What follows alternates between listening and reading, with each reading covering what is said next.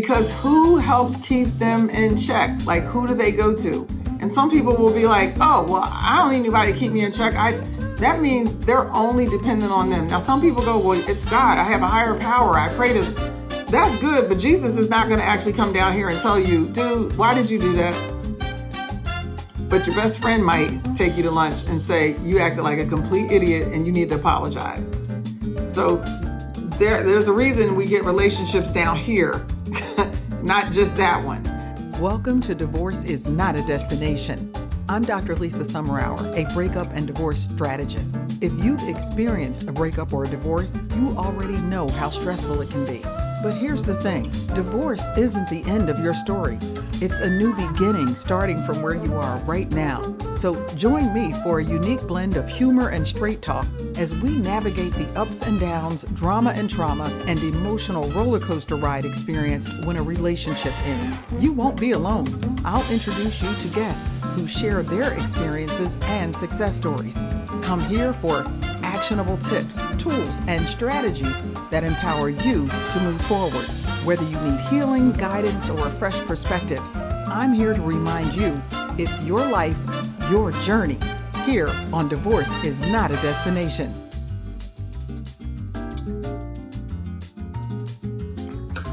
Good evening, everybody. Hello. Happy Thursday. How could I forget that? It's the same day every week. I'm just getting my volume up a little bit here. Happy Thursday. Wow, what a week. What a week. Dr. Lisa here. Welcome to Divorce is Not a Destination.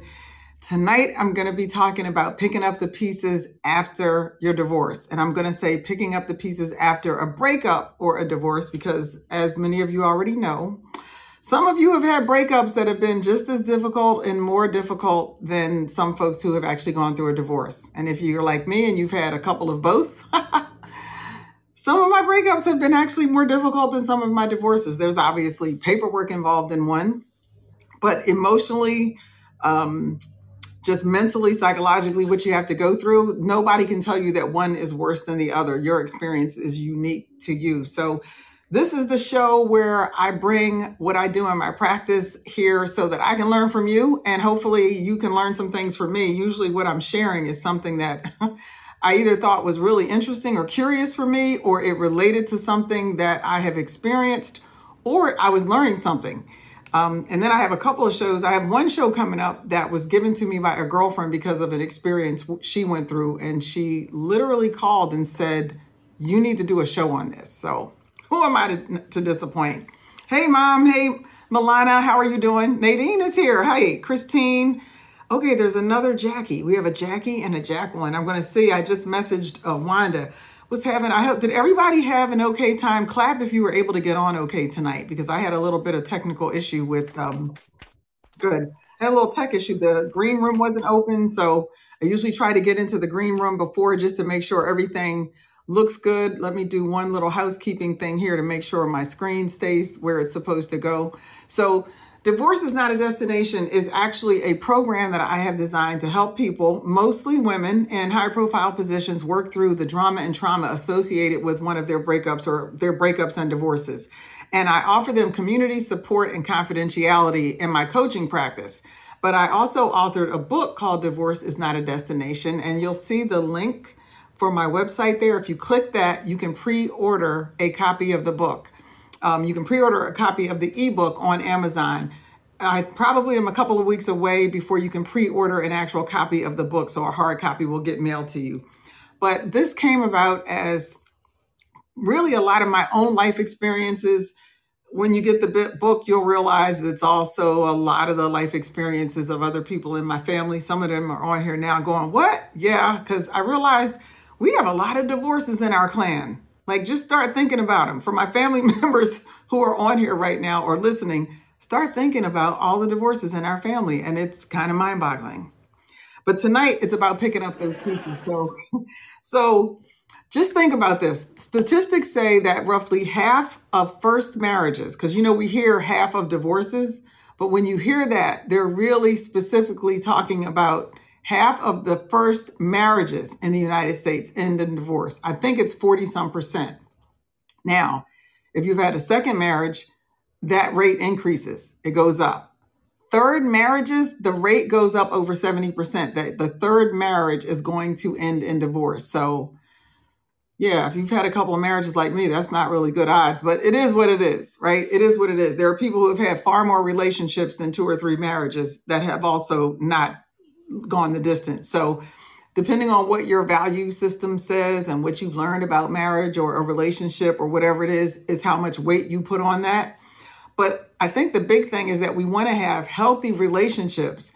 And even if they don't last us the rest of our lives, we want to feel like there was benefit in having the relationship, that we grew from the relationship, and hopefully the other person did. And maybe you just came to an understanding that this isn't the best place for me now. And so you break up. But very often, that's not the case. Very often, one person makes the decision and the other person has to live with it, and you're left with this unresolved issue or angst or even anger or depression or whatever, because you don't understand what happened, or you were so in love with this person, even though it was like hell on earth, you wanted to make it work. Why are you trying to make hell on earth work? It's just a question. So most people understand that there are risks involved in getting married, right? But nobody gets married thinking that they're going to plan for their divorce. They don't have this expectation that, yeah, I'm going to get married in about 4 or 5 years, I'm planning on this divorce happening. That's not what happens. So we're not really prepared for this thing because we don't anticipate it. And maybe that's why it ranks so high on this stress meter. So there's this ranking for things that are stressful in our lives. The number 1 thing is the death of a spouse. The number 2 thing is divorce. So it's no question that we put a lot of emotional energy into divorce and dealing with the divorce. So it's not a small thing. Getting through it for most people requires a lot of patience and a lot of diligence and a lot of stamina. You really, it can just emotionally and physically drain you going through a divorce. And there are really no shortcuts for that. It's going to take you whatever it takes you to get through. However, I know from experience, and I know from my coach training and the education that I've gotten going through this, I know that there are things that you can do to make this process not take decades, because there are people that literally spend decades either not getting over or not even dealing with their breakup or their divorce, and it causes all these other problems in their lives. And they don't really connect the dots to figure out what that is. My mom and I actually just had dinner with a friend of mine who for the last 20 some years has not been on a date. And she knows that I'm going to talk about this because she's the one that gave me the idea for a show, but I'm not going to say her name. She has not been on a date in over 20 years. And it's because of the last relationship, the serious relationship that she was in that went on and off again for, I think she said, about 20 years. And it was so emotionally draining and so psychologically devastating for her that she basically just shut down. She moved to another state so she couldn't accidentally keep going back to this person. Okay, I'm going to give you this little tidbit that I'm going to talk about in the show when I do the show on this. And I'm thinking up the title. I think it's going to be, how do we breathe life into something that's dead? So what she found out after 20 years of living her life, worried about this relationship and the aftermath and wondering what this guy was doing and how he had impacted her life, she decided to try to find him, only to find out that he's been dead for like 12 years. Yeah, I know. Just sit with that. He's been dead for 12 years, but he's been taking up space in her head since they broke up. He's not even alive anymore. So yeah, I'm going to do a show on what's the dead stuff that you might be keeping alive for no particular reason. And this was like a whole person that didn't exist anymore. So there is a path for you to get through the pain that you're dealing. If you've gone through a breakup or divorce, it doesn't matter if it happened this morning or if it happened 5 or 10 years ago. There may be some things that you hear in this show that you had not thought about. And you may go, I did not realize I was carrying this around, or I feel really proud of myself because I actually have been dealing with some stuff. Time is a big part of it, but there are really some tips and some things that you can actually do physically to help you move through some things. So give yourself time before dating. I'm going to say that 20 years time might be too much. Mom, what do you think? I think if you take 20 years in between your last date and the next one, it could It could be a little bit too long. Now, it's still an individual decision, but the problem with my friend who literally has taken 20 years and has not gone on a date, her problem now is she is so clueless about what dating is even like that I think there's just an anxiety that comes up. I don't want to say fear. I'm going to say it's this anxiety that comes up. Just she doesn't even know how to have a conversation with somebody that could lead to coffee. And so I got her on an app while she was hanging out with us. I got her on a free one, Facebook's dating site, just so she could have that experience of looking at men's pictures, reading their bio, and saying yes or no to does she like them or not. Either you pick the X or you hit the heart. This is not that deep, people. It is not brain surgery. You can get on that. If you're on Facebook, it's free. You can get on there today. Nobody will know. And you put your little bio in and pick a couple of pictures that you want. And what I love about dating apps, I'm always going to say this when I talk about dating apps. Who is that? What I love about dating apps. Hey, Milana, how are you? Did you want to come on and say something? What I love about dating apps is you get to practice this in the privacy of your own home. And it's safe. And you're not out in a club or a bar or the grocery store or on the street or any place else. And you get to sit there and go, yeah, I kind of like him. I don't like him at all. I don't like what he wrote. And you can just train yourself to be okay saying no, because for a lot of people, it's difficult. So give yourself some time before dating. That doesn't mean you can't get on an app and not even date. This is like a pre-date exercise. So when you begin dating and you start doing it before you're ready, man, it's dangerous. And I don't mean in a physically dangerous way. It's just emotionally, it can be dangerous for yourself because you could be creating additional challenges because you have not processed what just happened in that last relationship. And if you don't process what happened in that last relationship, it could come back to haunt you and whoever this other person is, right? Hey, Ron, it could come back to haunt you and whoever this person is that you are trying to get to know. So they could be getting more than they bargained for. And I don't mean that in a really good, positive way. You know, you don't want to sit at dinner and start crying hysterically over your ex. You also don't want to sit at dinner and start talking about how wonderful that last relationship was, and you're just distraught and depressed that it's over. And do you think I should call him? You don't want to do that while you're on a date with somebody else. And this all sounds crazy, but it's happened. Like, oh my gosh, I just had a flashback. Blind date. I'm blaming my mother for this one because she set it up. I've only been on 3, and she set up 2 of them. All three of them should be podcasts. Maybe I'll do one podcast on disastrous blind dates because all 3 of mine have been disastrous. So this particular blind date, I did hear about everything concerning his ex to the point where he actually broke down crying, telling me how much he still loved her. Yeah.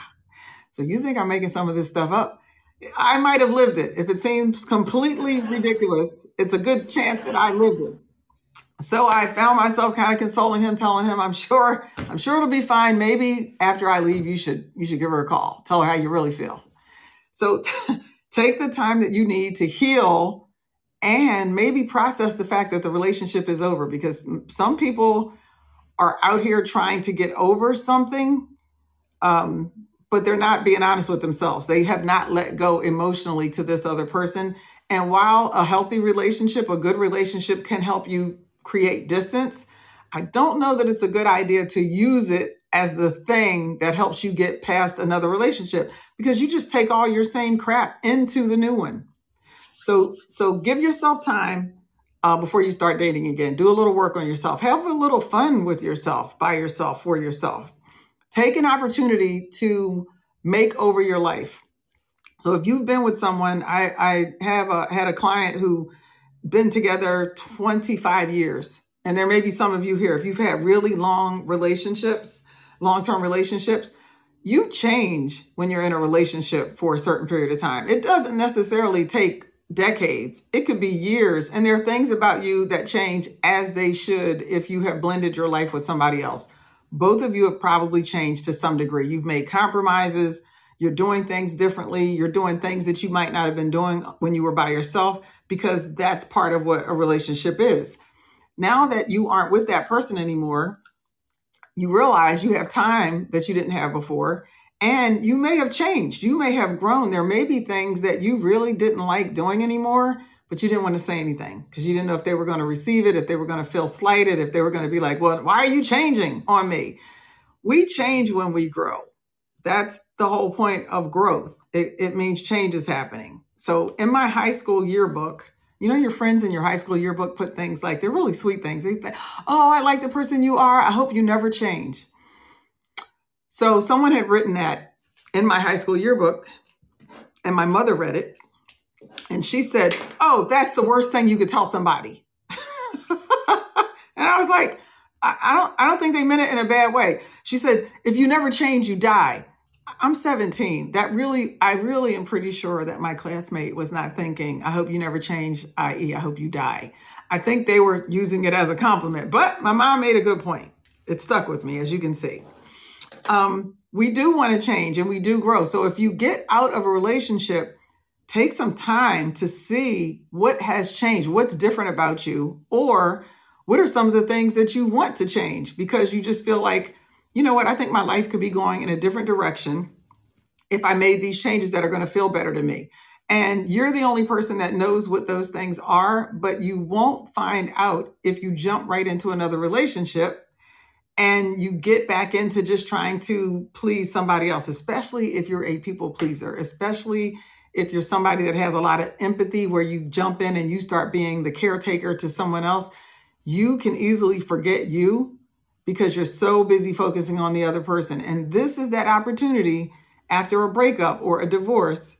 Divorce is a breakup. I'm being redundant. Just work with me on this one. This is that opportunity after a relationship ends for you to just spend time getting to know you. You can give yourself a whole lot more consideration for changes and for accepting change and even inviting change. So think about it. What is it? And even if you're not in a relationship right now and haven't been in one for a minute, think about what are some of the things that I would like to change? Are there things in your life right now that you would like to change? And now that I'm asking you the question, you're actually thinking about it. Damali, Ron, anybody, what's going on? Hey, Christine and Jackie, what is something, are there any things, or is there one thing even in your life that you're thinking about? This is something that I would like to change. And if you don't share it here, fine, but write it down for yourself. So when you get off the show tonight, you can sit down and think about what might that look like if I change this thing. Third thing you can do is learn from the breakup or divorce. Learn from it. There are a lot of things you can learn from a breakup if you really sit down. If you really want to get help, you know me, I'm an advocate for therapy all day, every day. Get yourself a therapist. I am a coach or a strategist, or I'm on one of the other shows that I'm on. I say guru, a breakup and divorce coach, strategist, guru. But a therapist is different. A therapist can help you really peel back the onion on things that have happened in your past way before that relationship, so you can connect the dots and help yourself be really much more healthy, much healthier. And it might help you see where some things went wrong in the relationship because you just weren't aware of certain aspects of how you think or how you process information and how that might have been problematic for your ex. So think about the things that went wrong, and I would suggest you write those things down. I'd also tell you to write the things down that went right. Write down the things that you liked about that relationship, because when you get into another one, it's good to have an idea of what you like. I've been on this kick lately where somebody asks you, like, what kind of things do you like to do? When people don't have an answer for that, or you're like, well, do you want to see this movie or that? Oh, I don't care. Oh, it doesn't matter. Well, whatever you want. Am I the only one that annoys? Because it annoys the daylights out of me. Because it's like, you're not 3. And even a 3-year-old would probably make something up. They could tell you, Barbie, I want to see Barbie. Or I want to see, what did I just watch? The Little Mermaid. Me and my cousin Shannon just watched The Little Mermaid. And yeah, we both cried at the end. And then she got home and told me, drop everything and go see Barbie. So now I got to go see Barbie. But what did you learn? What are the things you liked? What are the things you did not like? And what did you learn about yourself as a result of being in that relationship? So you can be more specific to your partner. What were some of their really, really, really good qualities? Like, you want these again in the next person you meet. And then what are some of the qualities that you're like, whoo, man, dodged a bullet, or just didn't like them? I lived with them. My mom said there are the things that you absolutely like you have deal breakers, you have things you love, and then there's that area in between. It's like, I don't necessarily like this, but I can live with it. You're going to have those. And if you think you're not going to have those, you're kidding yourself, because there is no perfect person out there. The question is, the deal breakers, are you paying attention to them? I guess there's another small category. The deal breakers are deal breakers. That's period. So that person shouldn't even really be in your life. So scratch deal breakers. It's the things that really, really, really, really get on your nerves. Like really get on your nerves. I can't even say that enough. But they don't happen that often, so you can tolerate them. I mean, I can't even think of one of those little annoyances. If one of you has one, post it so I can see if one of them pops up that I can read. It's just something really annoying. And my mom says you're going to have a small percentage of that with anybody, even if it takes a minute for them to come out. But because there's so many other positive attributes, you can deal with it. Now, when I'm talking about that little percentage of things that drive you nuts, I am not talking about like severe narcissistic tendencies. I'm not talking about abusive stuff. I'm just talking about normal human. Man, she gets on my nerves every now and then. He can grate my nerves every now. I'm talking about that kind of stuff. So you got the good qualities about your ex, the bad qualities. And what type of person do you think would be a good match for you now? So how are you going to figure that out? First of all, get a piece of paper out and just free flow, just daydream. Just literally sit down and write out, what would my perfect partner be like? And I want you can describe them, how tall, how old, what's their education, what do they do for a living? You can make this thing so detailed that it's just like almost jumps off the page like an avatar, because it's all you just getting it out of your head. What are the things that would be perfect, ideal for you if you could design an ideal person? Like you're making your own Ken doll or Kim doll or whatever doll you would be making. That's what you're thinking of. So write all that stuff down, because it gives you something to start with. It's, again, what is it that you like and what don't you like? And if somebody asks you, what do you want in a partner, and you don't even have an answer for it, you're just kind of out here experimenting with people. You're just out here going, well, I think she's kind of cool, or I think he's kind of cool. And you start dating him and you're like, I don't think I like this. Well, you should know there are some things that you like or would like, and some things you don't like. And the only way you're going to know that is to start thinking about it. So you have to really allow yourself to sit down and write out what interests you. What kind of interest do you want this person to have? Do you want them to be athletic? Do you want them to be a bookworm? Do they need to like movies? What type of movies do you want them to like? Viola Davis, in her book, and I can't think of the name of her book. It's probably on my shelf somewhere. Anyway, in her book, she tells the story of a girlfriend telling her to do this exercise. And she wrote down every single thing she could think of. She said, I am asking God for exactly what I want in a mate. I don't care how crazy it sounds. So she wanted somebody that used to be athletic. She wanted somebody who had already been married before. She wanted somebody who was from down south, who loved she went through this whole descriptive thing. And that's pretty much the guy she's ended up with. That's pretty much him. He's from down south. I think he was a former football player. He had been divorced already. And I don't know if he didn't have any children, but they've adopted a daughter together. So, it's just one of those things. I'm not going to say, oh, she willed it into her life. No, she had a clue of what she was looking for, so that when she saw him and met him, it was checking off the boxes, and she could get to know this person knowing that he had so many of these attributes that she wanted.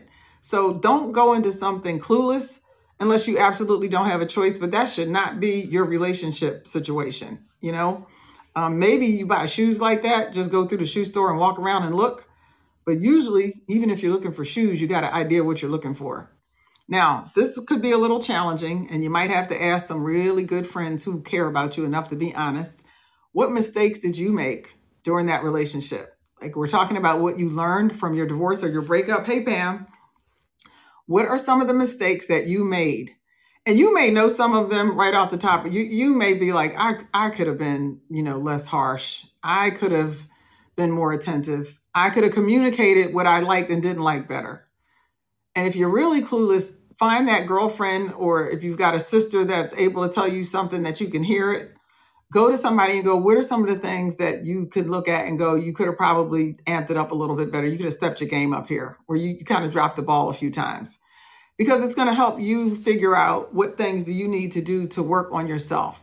So as painful as divorce can be, it could also be a really, really good learning opportunity so that in your next relationship, you can go into it with more confidence because of what you've learned. And also show a little bit more grace, because just imagine the other person doing this kind of work too. They may have learned some things about themselves. So if you can learn to show grace, that's going to bless you, because you want to try to forgive yourself and forgive other people. So forgiveness, this is the next item on the list, actually. They say you can't move on until you forgive yourself. Actually, they say you have to forgive your ex-spouse, but I'm going to throw forgive yourself in there as well. And it may take time. Some people are so hard on themselves that they punish themselves actually by not even getting into another relationship. It's like, I don't deserve love. I don't deserve to be in a healthy relationship. So they just give up. But some people are so angry with their ex, and maybe they have hurt you. Maybe it has been it's been so wrong and so hurtful. Maybe they did it in a manner that was just, you feel disrespected.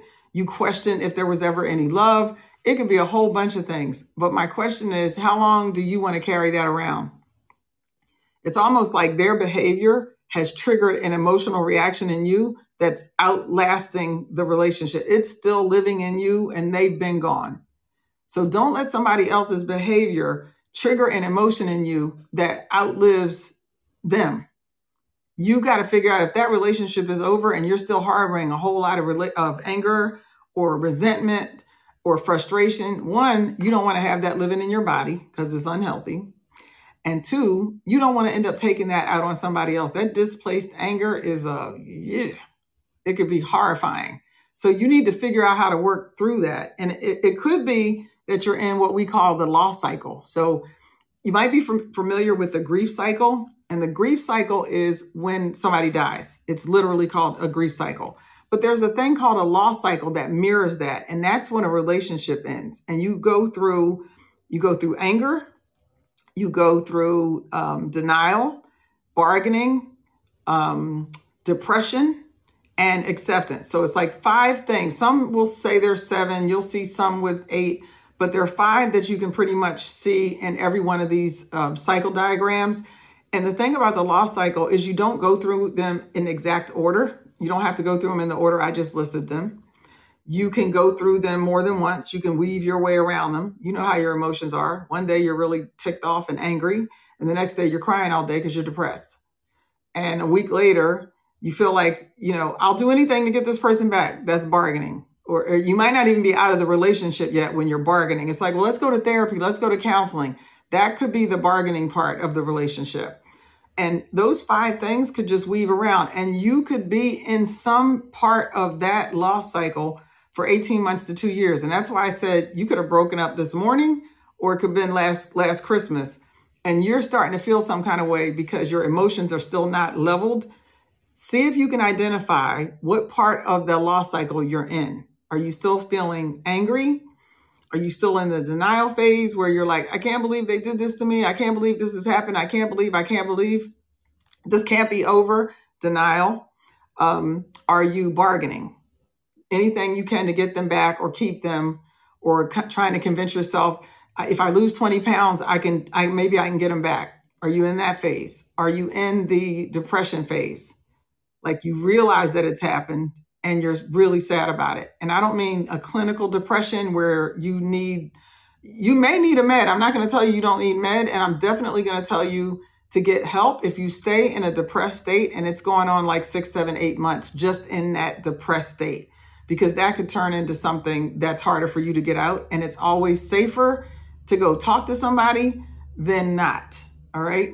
So if you're in depression, but you could be in acceptance. You could be in the phase where you're like, no, it's over. I know it's over. And you may even be at the point where you're like, not only is it over and I know it's over, I'm glad it's over. 6 months ago, I would have taken this person back. A year ago, I was begging them to come back.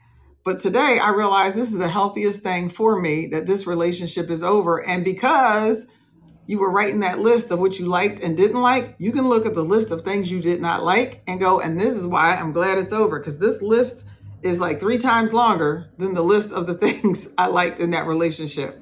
So you want to forgive your ex, and you definitely want to forgive yourself. And even in that process of listing things that you could learn, things that you could have done differently, there's forgiveness for you in that. To forgive yourself for making mistakes, not, being the best that you might have been able to be all the time or at key times when they might have needed. So forgive yourself, and that will let you move on. Get the support that you need. This is my 5th thing.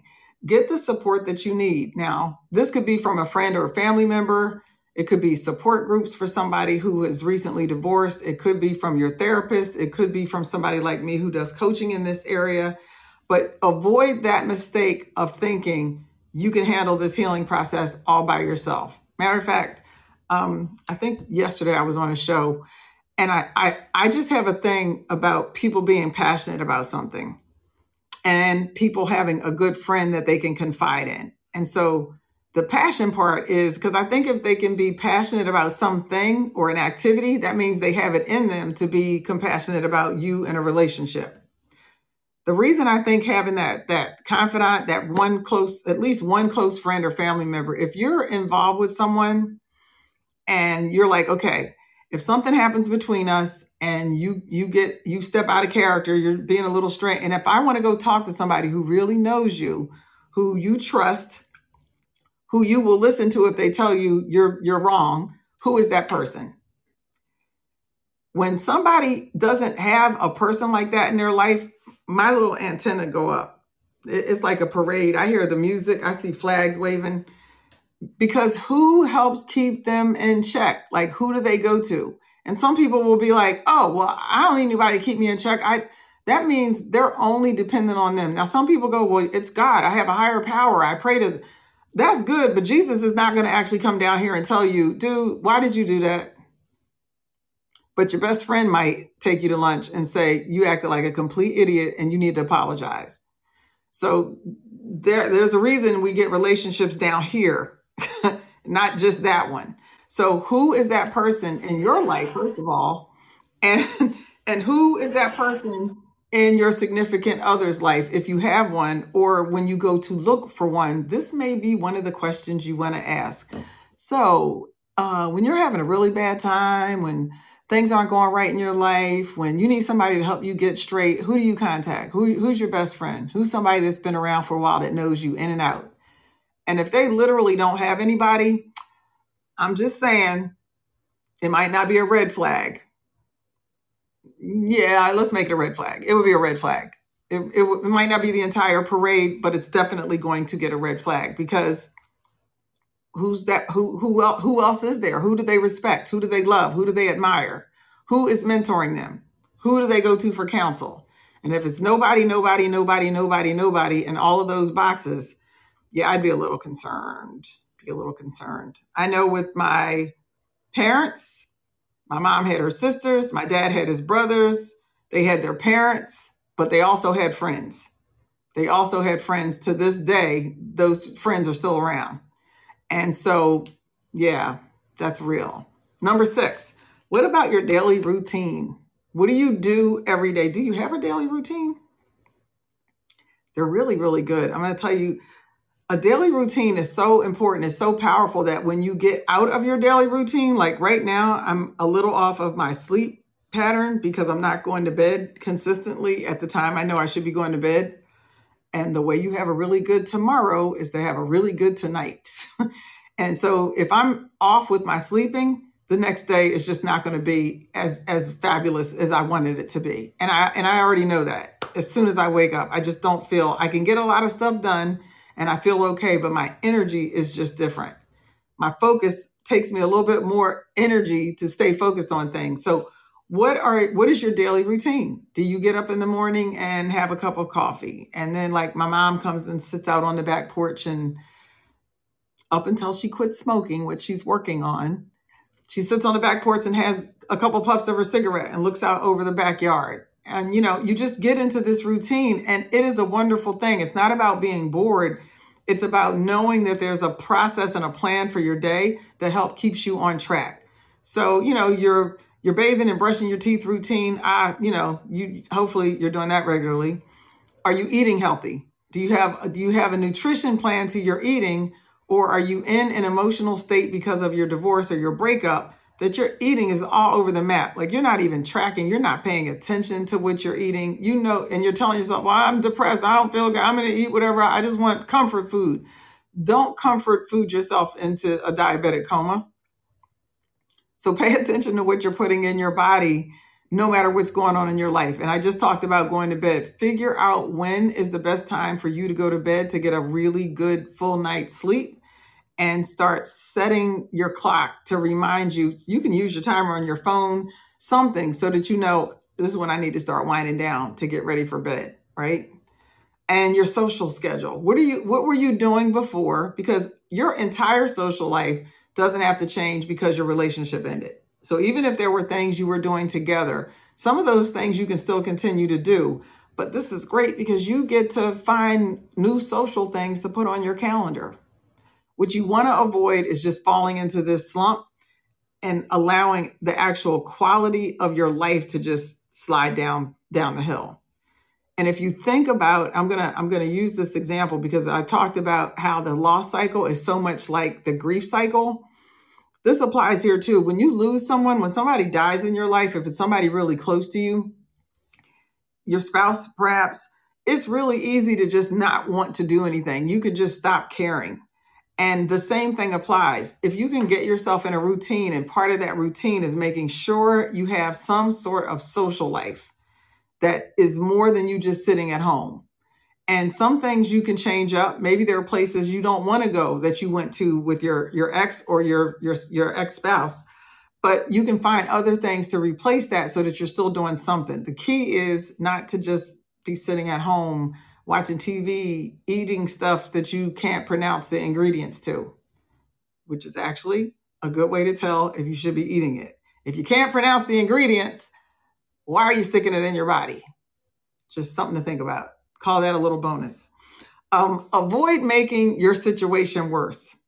And I just mentioned one, just the eating, but not just eating, overeating.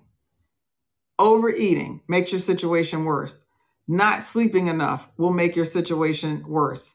Over drinking will make your excessive drinking. Starting to use any kind of drugs is what's going to make your situation worse. Even a rebound relationship, just getting into a relationship for the sole purpose of not being by yourself. Well, doesn't that make the other person feel oh so special? You're only here because you don't want to watch reruns at night.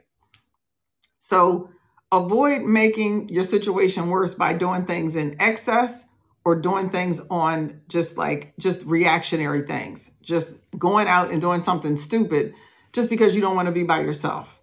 And think about that. If you've just come out of a relationship, this is the time to think about that. If it happened a few days ago or a few weeks ago, and you might have friends go, come on, what you need is to come out and have some drinks. You need to get drunk.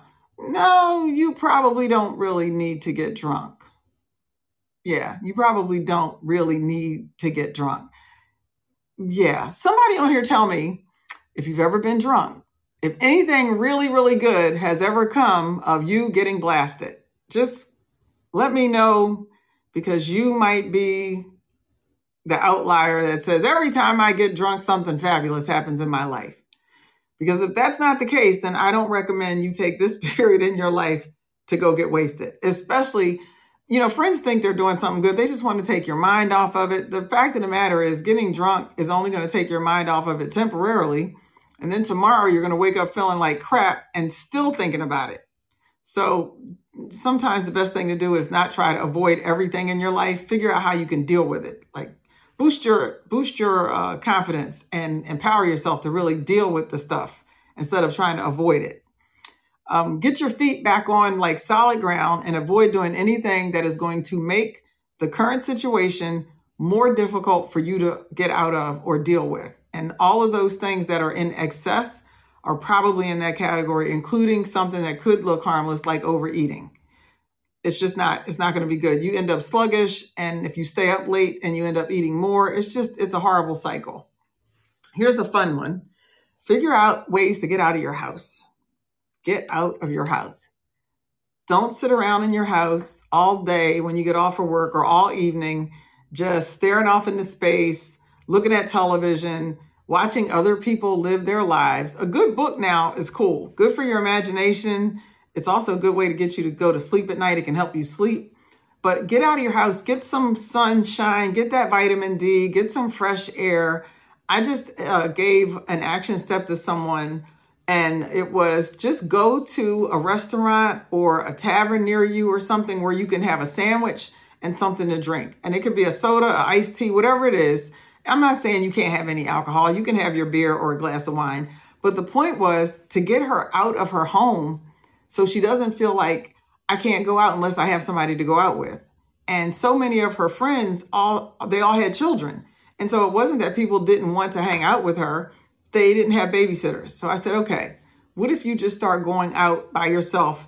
It doesn't even need to be once a week. Just once every other week, once a month, go out now. Mommy, you'll remember Linda. This is a friend of ours from years ago. Actually, she was my biological dad's girlfriend, who was then his ex-girlfriend. And after they broke up, she's not on here, but she'd be okay telling this story because she knows I've told her before. So I'm good. I'm not giving you guys secrets. Like you're going to be like, she just telling these people's business. If I tell you, it's okay for me to tell you, especially if I give you their name, it's okay. Because something really good happened with Linda. So Linda and I stayed in touch even after she and my dad, Billy, broke up. And she was like, I get off work and I just go home. I don't know how I'm going to meet anybody. And I said, well, what do you do when you get home? I go home, I get comfortable, I have a glass of wine. I said, okay. So when you get off work, she didn't drive in, she caught the train in. I said, get off work and go to a lounge or a bar or someplace or a restaurant where you can have something to eat and get a glass of wine. And she met this amazing man that she ended up marrying and she's still with today. How good is that? So the whole point was she stopped the routine of just going home and sitting at home by herself every night, because you're pretty much guaranteed not to meet somebody that way. Like even the UPS guy is only going to stay for so long because he's on the clock. So go someplace, do something fun. You can go, I wouldn't say a movie because you're not really gonna meet somebody in a movie theater, but there's restaurants or, your little local pub or bar that you can go to and you can get a sandwich or something light to eat. And maybe a sports bar where there are going to be a lot of people if you're into sports. If you're into bowling, even if you're not on a league, you can still go, you can bowl by yourself, or you can go there, get something to eat, have a drink, and watch other teams bowl just for a little while. It's just to get you out of your home. So think about what that might look like. There's some obvious things like the gym or take a yoga class, go take golf lessons. For some reason, archery has been coming up a lot for me this week. I don't know what that is about, but I have said archery more times this week than I'm sure I've said in the last 10 years. I don't know. I'll let you know if something comes of this. But I've been telling a lot of people, do something weird that you never thought of doing, like archery. I just had somebody yesterday tell me they were going out with a group today and it was some outdoor activity and archery was included. So maybe that's what it was. Create something new that you can enjoy doing. Like, what is something you've always wanted to do that you haven't done yet? That might be fun. So maybe you learn to roller skate, or maybe you take swimming lessons. I met a woman last year who is in her 70s and she just started taking swimming lessons.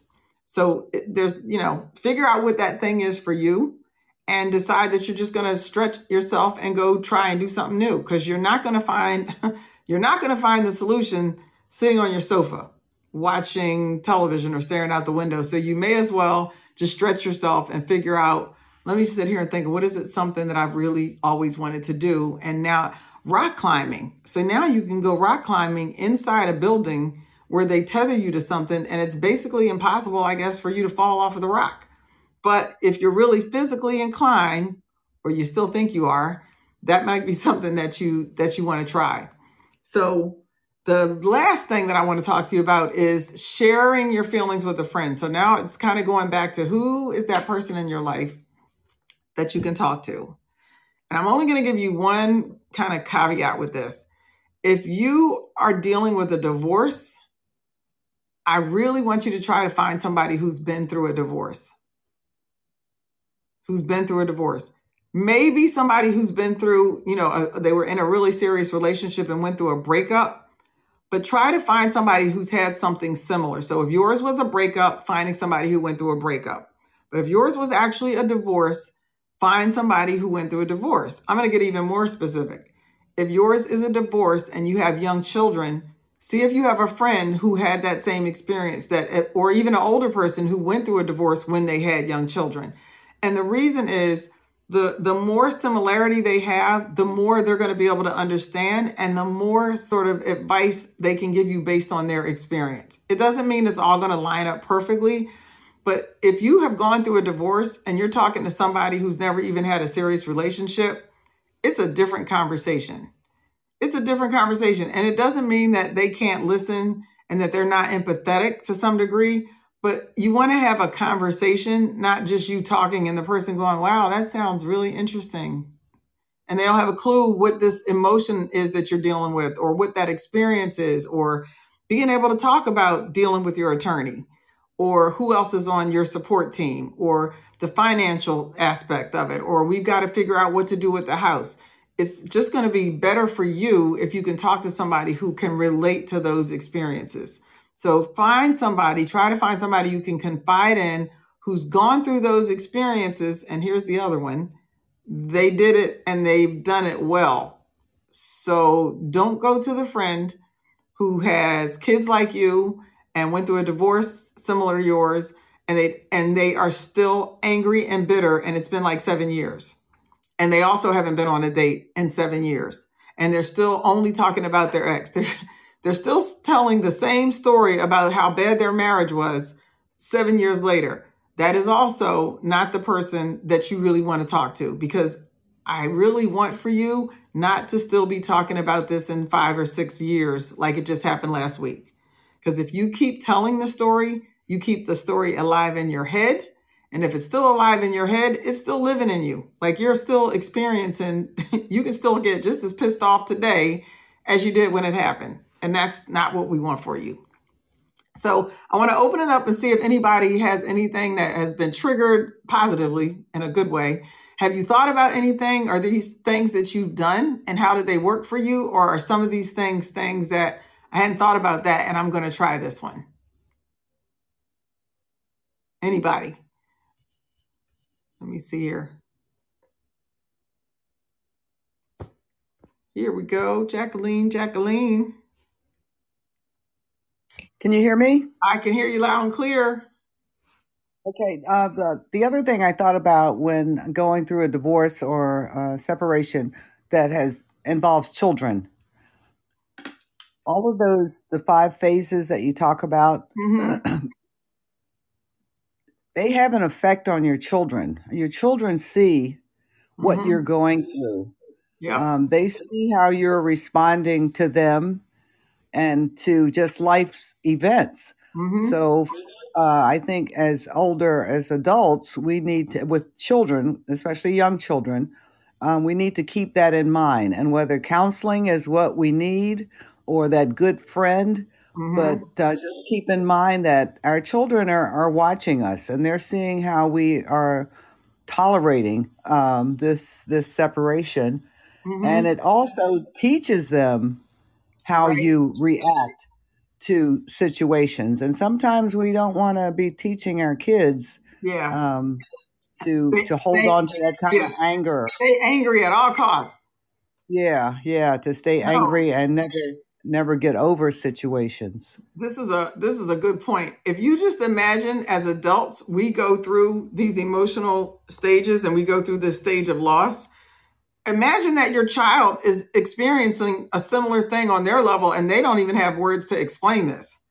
And so you mentioned something really good. I think if you find a therapist, see if you can get a referral, depending on the age of your child, especially if they're like 8, 9, 10 or preteen teens. Find a therapist that works with children whose parents are going through a divorce. It's a really unique situation. And the kids are experiencing emotional things and they may not want to talk to you. Some kids are really good at expressing themselves, but especially if they're like teenagers, there's going to come a day they're going to be mad at you anyway. So if they have a third person to talk to about what they're dealing with mom, what they're dealing with dad, or whoever their parents are. It could be mom and mom or dad and dad, whoever they are. If the child has a third person outside of the adults in their life to talk to, it may make it easier for them to talk, because they may feel protective of one parent over the other, or they may feel sorry about one parent, or they may be feeling like this was their fault. Our logic has nothing to do with how kids think. And so you've heard a lot of times where kids feel like, I feel like it was my fault, my parents broke up. And there are kids that really experience that because all they know is there was a lot of anger in the house, and sometimes the arguments were involved them. And they can't separate that the argument may have been about them, but they weren't the cause of it. So that's a really good point, Mom, that people think about the fact that if you have children, they're also going through this divorce too, in a different way than you might be. And while they don't have to deal with the lawyers and selling the house, they're still experiencing all of these adjustments at their level. And so get them some help. Going through the emotional cycle, some parents have a tendency to try to put on a good face for their kids. And that's not necessarily healthy either, because your children need to know, yeah, mom or dad, I'm sad. And sometimes I might cry and I'm going to be okay. And that's the thing, to let them know this is what it looks like when you're hurt, your feelings are hurt, and you're doing something that's difficult. And yes, we loved each other and it's just not going to work. It's not you, and we're going to be okay. Because it lets them see that you can recover from something really difficult. I have a coach that says, people always say, oh, but kids are always better in a 2-parent household. Somebody in the audience, raise your hand or clap or throw something if you know that's not true. Just having 2 adults in the house does not mean you have a healthier environment. It means you have 2 adults. If you have 2 dysfunctional adults, I don't know how that's healthier for the kid. What is healthy is you could be a single parent, and I know I got a couple of them here. You can be a single parent and raise a pretty well-adjusted child who comes out okay because you were functioning well and you were dealing with your shiggity and not getting stuck in anger. Whereas you could be in a relationship that's dysfunctional and raise your child up in that dysfunction, and it won't matter how many parents they had. So I love that I have somebody that I work with, and she's like, no, I'm a big advocate that 2-parent household is not the cure-all for everybody. With somebody else, hey, there we go. Hey, Damali. Hey, Dr. there. Lisa. How you doing? Yeah, I'm great. So I wanted to piggyback on what you just said, and not even, grow up in a household, a dysfunctional household, but not grow up at all. I mean, if you are trying to stay for, so your child can have 2 parents, and the one is crazy and kills everybody, which is what almost happened with me. Yeah. Then that's not helping anyone except actually no one. Nobody. Because that person is going to prison while everyone else is dead. So and I want y'all, and I hate to be a Debbie Downer. No, on your conversation. I'm getting ready to make sure people heard what you just said, because say it. Yeah. And I do right now that my second accreditation is dealing with abusive relationships, people that are actually coming out of difficult, dysfunctional and often abusive relationships. And this is real. I don't want to give all the stats and everything now, but what Damali said is real. So she was in a relationship with someone who threatened and almost killed her and the kids. That was the goal. And fortunately, she was able to get out. But you're right. And, we think, stay. And I say this, I say this, and we're not Debbie Down in the show. I'll pick it up in a minute. But I say this because I know for a lot of people who grew up in the church, a lot of people who have very strong faith, they have been taught that you stay in a marriage no matter what, because God hates divorce. That is not actually what the scripture means. It's not what it says, but I'm not going to get into that because my show's almost over. But it's not. I don't believe it. And my thing is, even if you do believe that, do you mean to tell me that you think God wants you to stay in a dysfunctional, maybe deadly relationship because otherwise he's going to be upset at you for saving you and your kid's life? we just have some real dysfunction around some things that I really think we got to spend time thinking about and stop thinking that our God doesn't have grace and mercy and love and forgiveness built into this equation called life, so that people can start having really healthy relationships with themselves, so that they're in a position to know what a healthy relationship looks like with somebody else. Because if you had not had the wherewithal to call for help, well, you and I would have never met. So thank goodness that something in you was triggered and said, I need to get the heck out of here and get my kids out of here and get some help, because this is not a stay here at all costs. So yeah, there are different degrees to this dysfunction. And just because there are two adults in the house doesn't mean you should want to tolerate that kind of dysfunction or danger. And it doesn't mean that you're going to raise healthy kids. Matter of fact, it's probably exactly the opposite. If you already know you're dealing with somebody who is just basically dangerous to be around, there's no way you're going to have healthy kids come out of that. There's just no way. You're lucky to come out of it and still have your wherewithal and be healthy, right? And I'm going to say amen to all of that.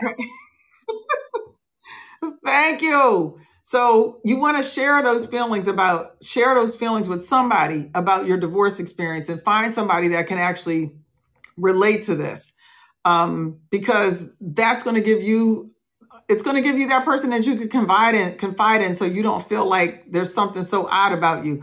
Believe me, you can find us, even if you don't have that friend, if you need to, that could be where a divorce support group comes in.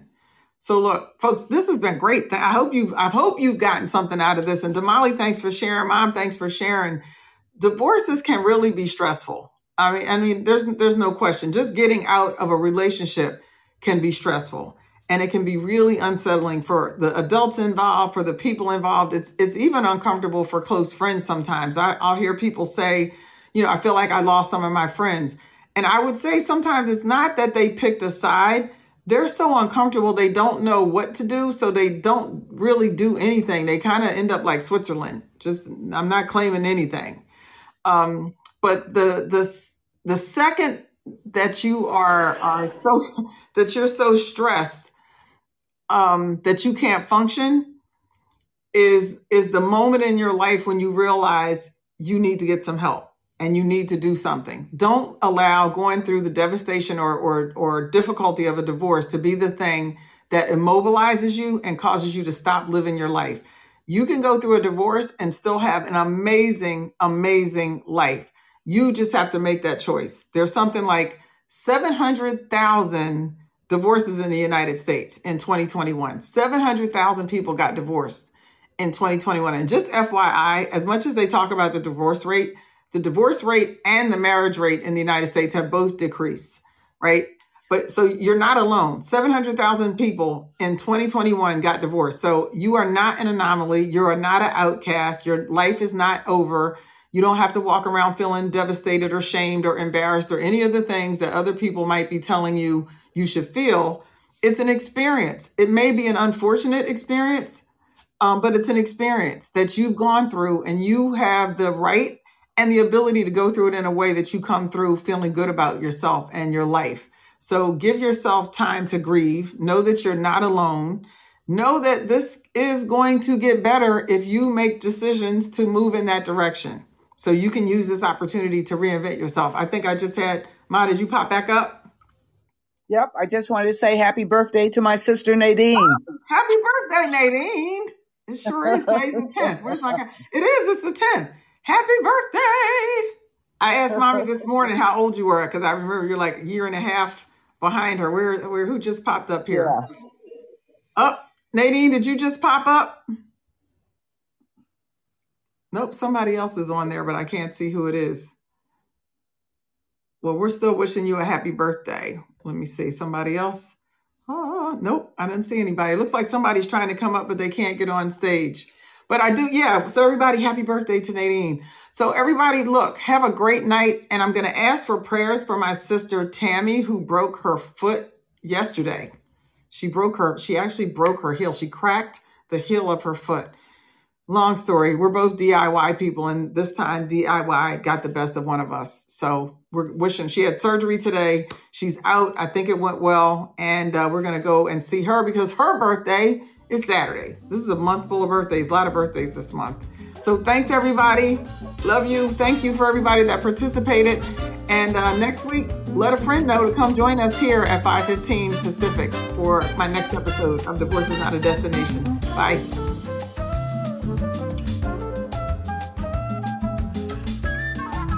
Thank you for listening to Divorce is Not a Destination. Please recommend the show to friends and family. You can join my live audience and see upcoming shows by registering for access at firesidechat.com/Lisa Summerour. Connect with me on Facebook, TikTok, and Instagram at Divorce is Not a Destination, and catch replays here on Fireside, my YouTube channel, or your favorite streaming service. Until next time, remember, I'm here to help you get unstuck, gain confidence, and thrive beyond your breakup or divorce, because divorce is not a destination.